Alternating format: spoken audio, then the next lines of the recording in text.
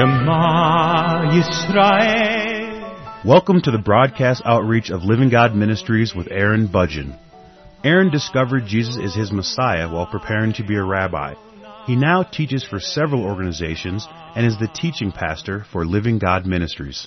Strongly distinguishing between the Old and New Covenants, Aaron presents the Scriptures from a Judaic and historical frame of reference. Join Aaron now as he reveals the reality foreshadowed and the new life we can now experience because of what the Lord Jesus accomplished for us.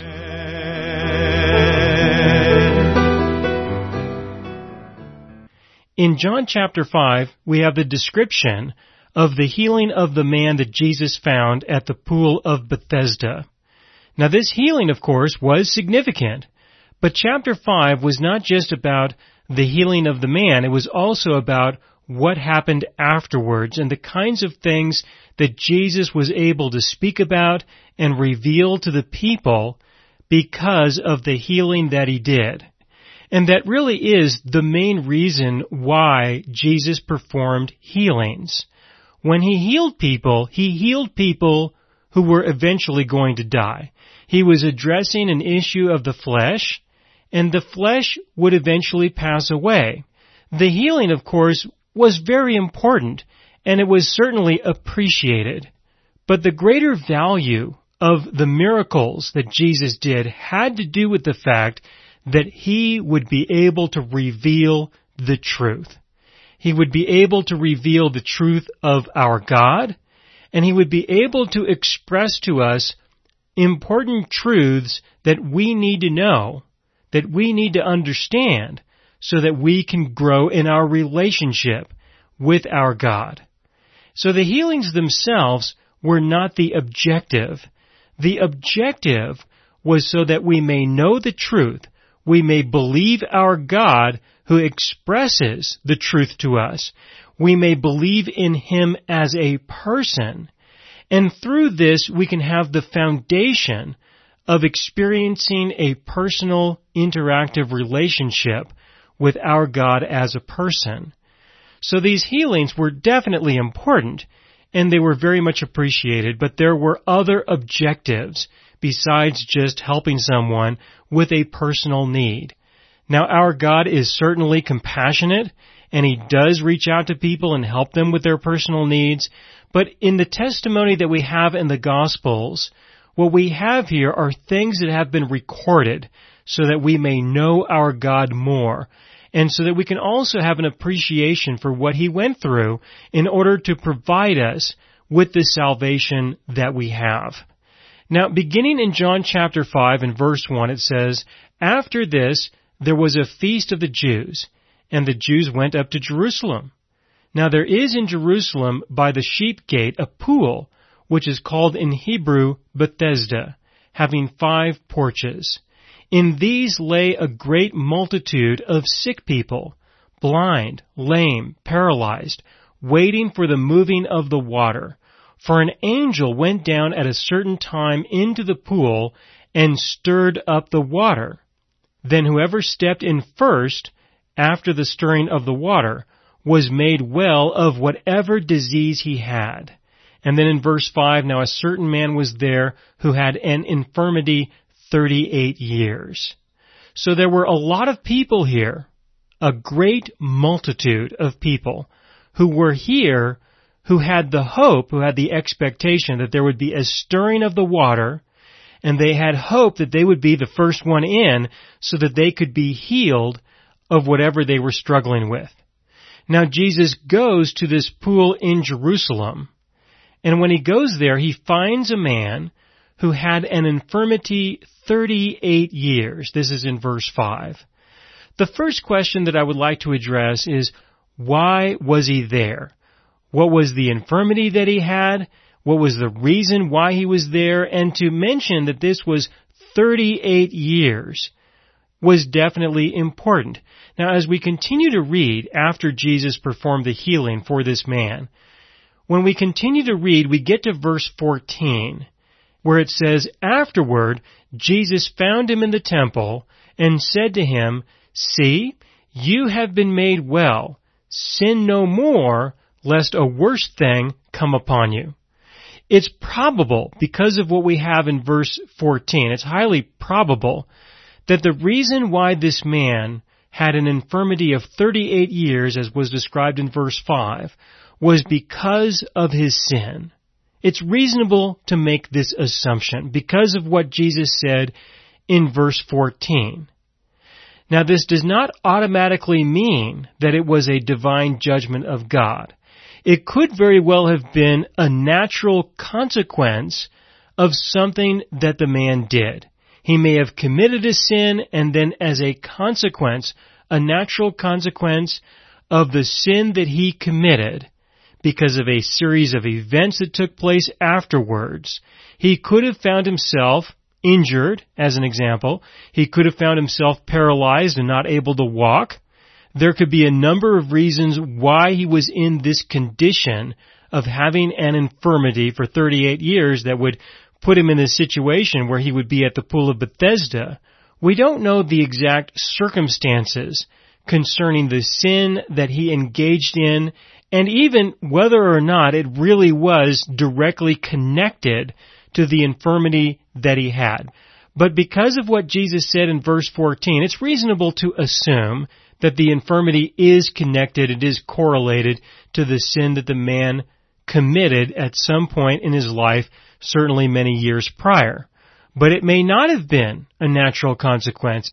It could have also been because of a divine judgment of God. God is free to execute a divine judgment such as that in response to a person's sin. If he wants to do that, he can do that. And it could be that this man had experienced a divine judgment of God. If it was a divine judgment of God, then the people would have believed at this time that for the person to be healed of this infirmity, it would require divine intervention. It would be necessary for the living God to divinely intervene in this person's life again, the first time to cause the infirmity, and the second time to relieve the person of the infirmity. That it would have to be a divine experience because it was God himself who decided that this person should have the infirmity. If somebody else tried to heal this person, then it would be unlikely that they would succeed in helping this person because this individual trying to help the person with the infirmity is not the divine person. On the other hand, what we have here in this situation is we have the Lord Jesus performing this miracle. And if this was a divine judgment, then it would have been recognized by the people that Jesus is the divine presence of God, that he is God manifested in the flesh, because he's the one who set this person free of the divine judgment. And so this is a way that Jesus could express to the people that in fact he really is God manifested in the flesh. So we have this man at the pool of Bethesda, and we could assume that he recognizes that the reason why he has this infirmity is because of his sin, as Jesus mentioned in verse 14, and that there would be the question as to whether or not this was a divine judgment. If it was just a natural consequence of a sin that he committed, then he could have also assumed that this was partially a divine judgment. There are many ways that this could have been viewed. But what's important to understand is that regardless of what really happened, the way that the society was at this time, people would generally have the bias. They would make the assumption that it was a divine judgment. And so when Jesus went to this pool, he went to the pool of Bethesda that was filled with a multitude of people. As it says in verse 3, in these days a great multitude of sick people, blind, lame, paralyzed, waiting for the moving of the water. This was a large population of people who others would look at as being people who were under the divine judgment of God. That's how these people would have been viewed by the majority of the population there in Jerusalem. The religious people, even the non-religious people, would have this kind of a bias towards them, that these are the people who are under the divine judgment of God. They are not like those who don't have problems. Those who don't have problems may perhaps be looked at by God as being a holy or righteous person, or definitely more holy and more righteous than these other people. But Jesus goes into this area, and when he goes into this area, it's sort of like going into a major hospital. And if somebody has the power to heal other people, you could think about it today. If a person had the gift of healing, for example, that they could heal others as a representative of the living God, where do you think they should go? They should probably go to a hospital, which is filled with all kinds of people who definitely need to be healed. Sometimes people will use this as an argument against those who claim that they have the gift of healing, where they will tell them, well, listen, if you really do have the gift of healing, then why are you here? There is a hospital over there. Go over there and heal all of those people. You should be able to go in there and empty that hospital. And people might say things like, well, those people need to have faith, or they need to believe in me, or, there is a list of criteria that these people have to fulfill in order for this to happen. Well, here in John chapter 5, we have a very good example of how this is not necessarily going to have to be the case. Jesus goes to this man, and he heals this man without any criteria required at all. And so if you have the gift of healing, it could be argued that you should go and heal these people also.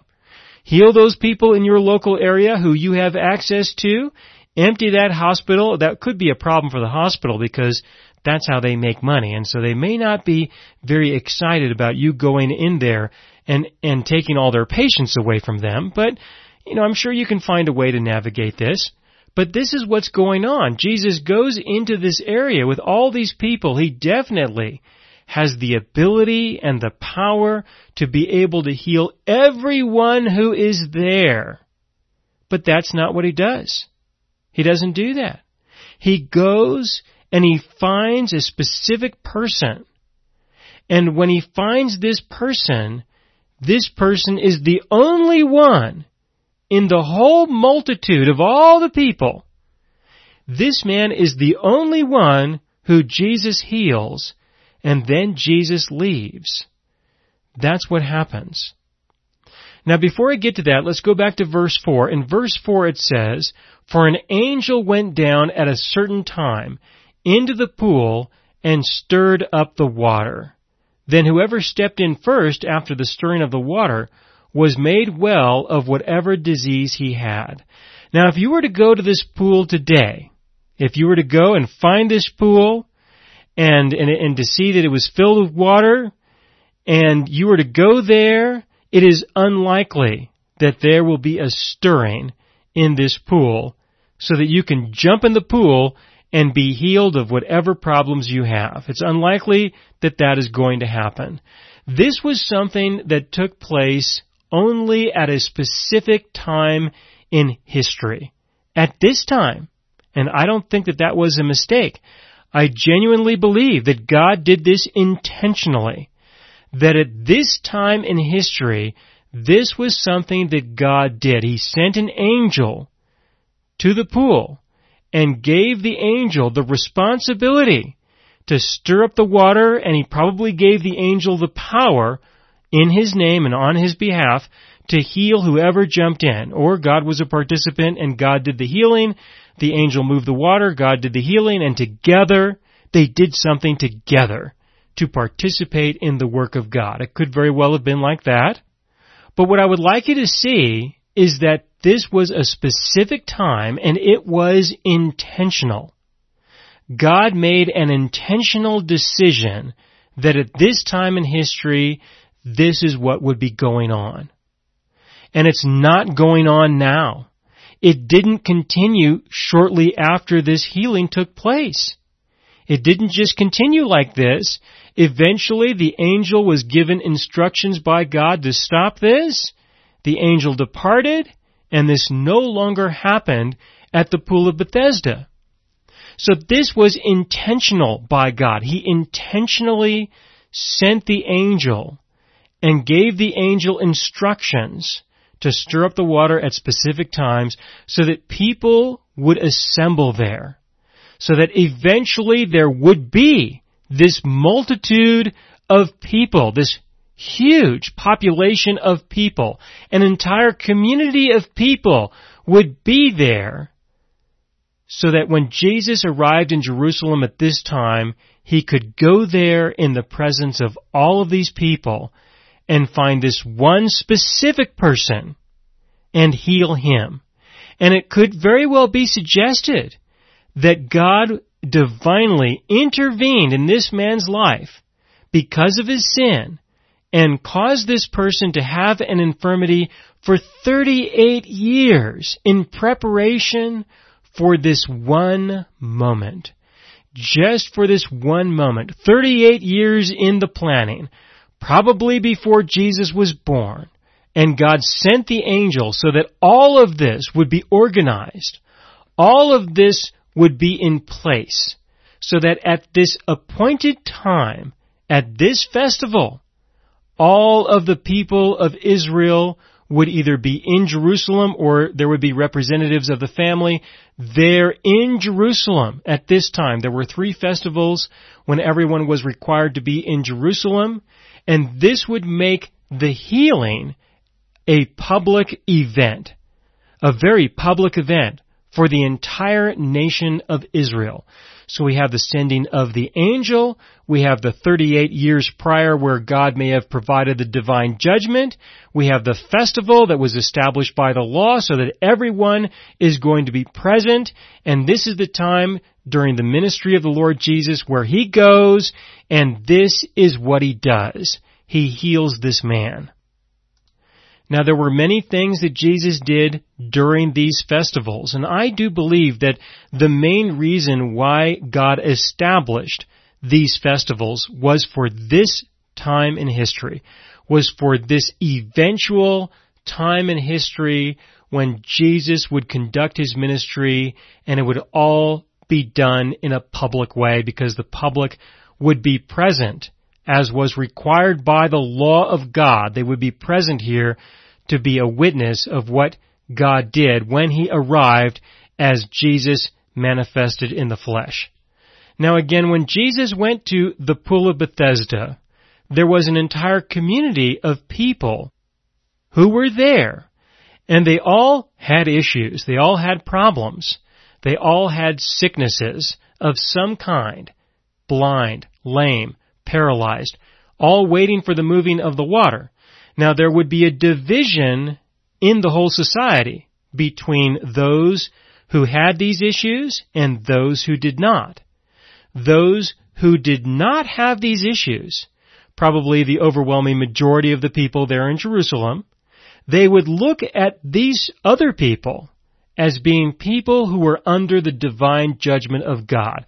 Even if they were not, they would still look at them in this way just to be safe. And there would be a sense of pride that these other people would have who did not have these issues.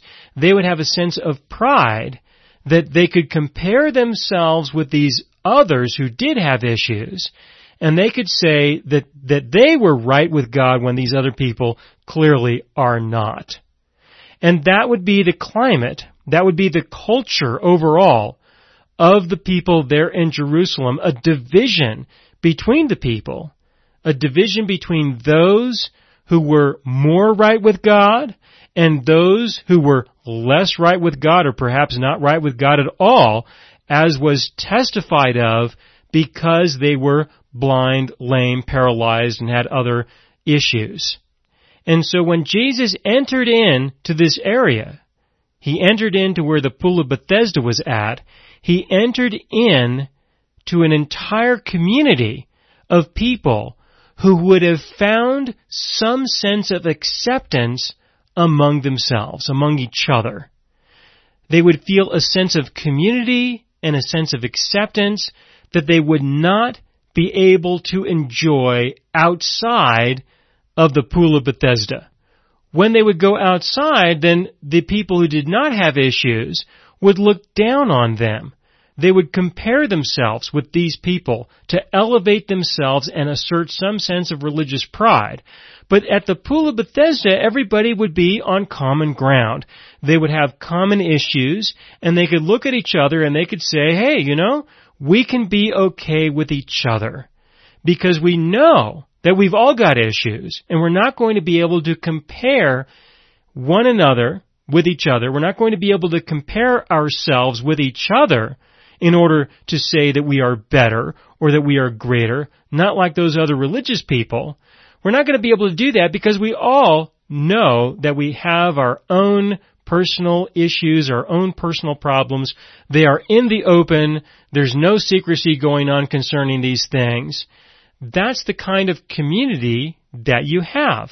And it's helpful to understand this also in the world that you are a part of right now, because there are a lot of people who do have issues with regards to sins that they like to commit, with regards to beliefs that they have, and they have a preference for being around other people like them, and they don't want to be around you. They don't want to be around a religious person who has convictions, who has beliefs, who has the Bible that speaks against them. They're just simply not going to want you to be around. So at the Pool of Bethesda, this is where the sinners could assemble together and be okay with each other and not feel rejected, not like they will feel when they leave the pool and go out amongst the other people who don't have these same issues. But this could be a problem for the person who gets healed. If a person gets healed, if they are that one person who is fortunate enough to get into that water, if they're that one person who gets in that water and they are healed by the angel or they are healed by God because of the stirring of the water by the angel, and they are that one person who gets in first and they are healed, they are no longer going to be a part of the community.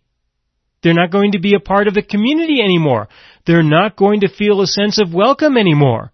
They're going to have to leave. First of all, they no longer have an issue. They no longer have something that they need to be healed from, and so there's no reason for them to be waiting around there anymore. But also, now they have experienced the divine intervention of God, such that God has declared that this person is now okay with him. And now this person is going to be among all these other people who God is not okay with. All these other people are going to want this person to leave the community. They don't belong there anymore. This person is now going to have to enter the other community, the community of people who don't have these issues. They're going to have to enter in there, and they are going to have to find a place among the regular people. They're going to have to become a participant in the lives of other people.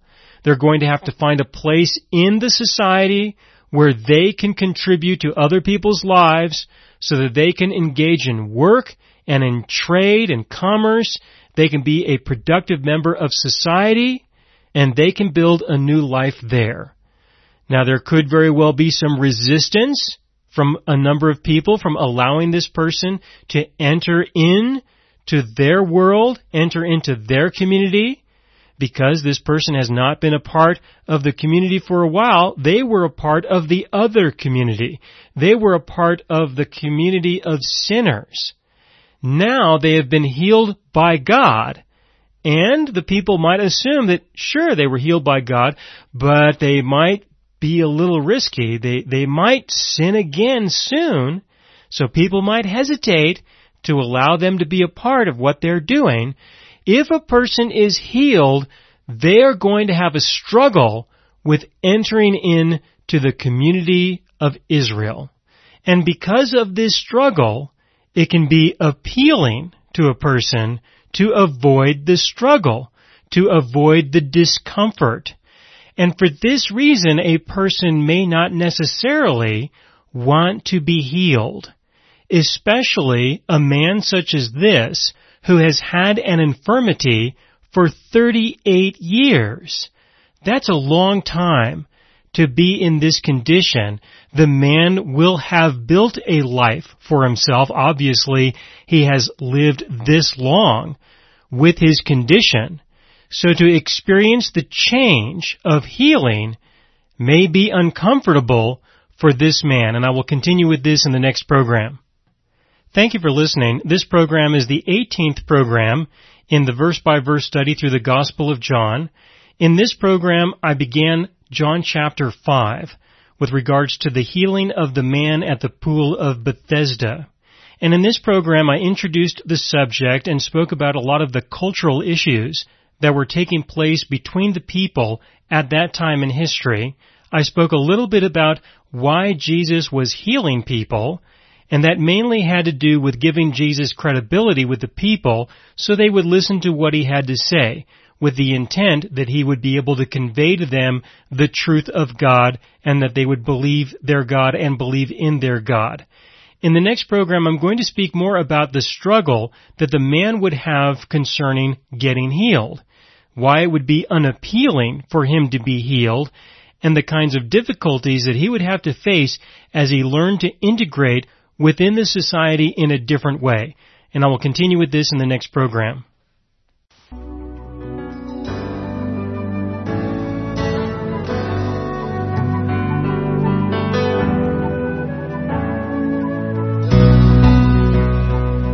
You have been listening to the broadcast outreach of Living God Ministries. You can hear all of our programs for free through our radio archive at livinggodministries.net. That is, livinggodministries.net. Do help us develop new radio programs and continue broadcasting on this and other radio stations. Send your contributions to Living God Ministries, P.O. Box 38353, Colorado Springs, Colorado 80937, or use the donation link on our website, livinggodministries.net. That is, livinggodministries.net.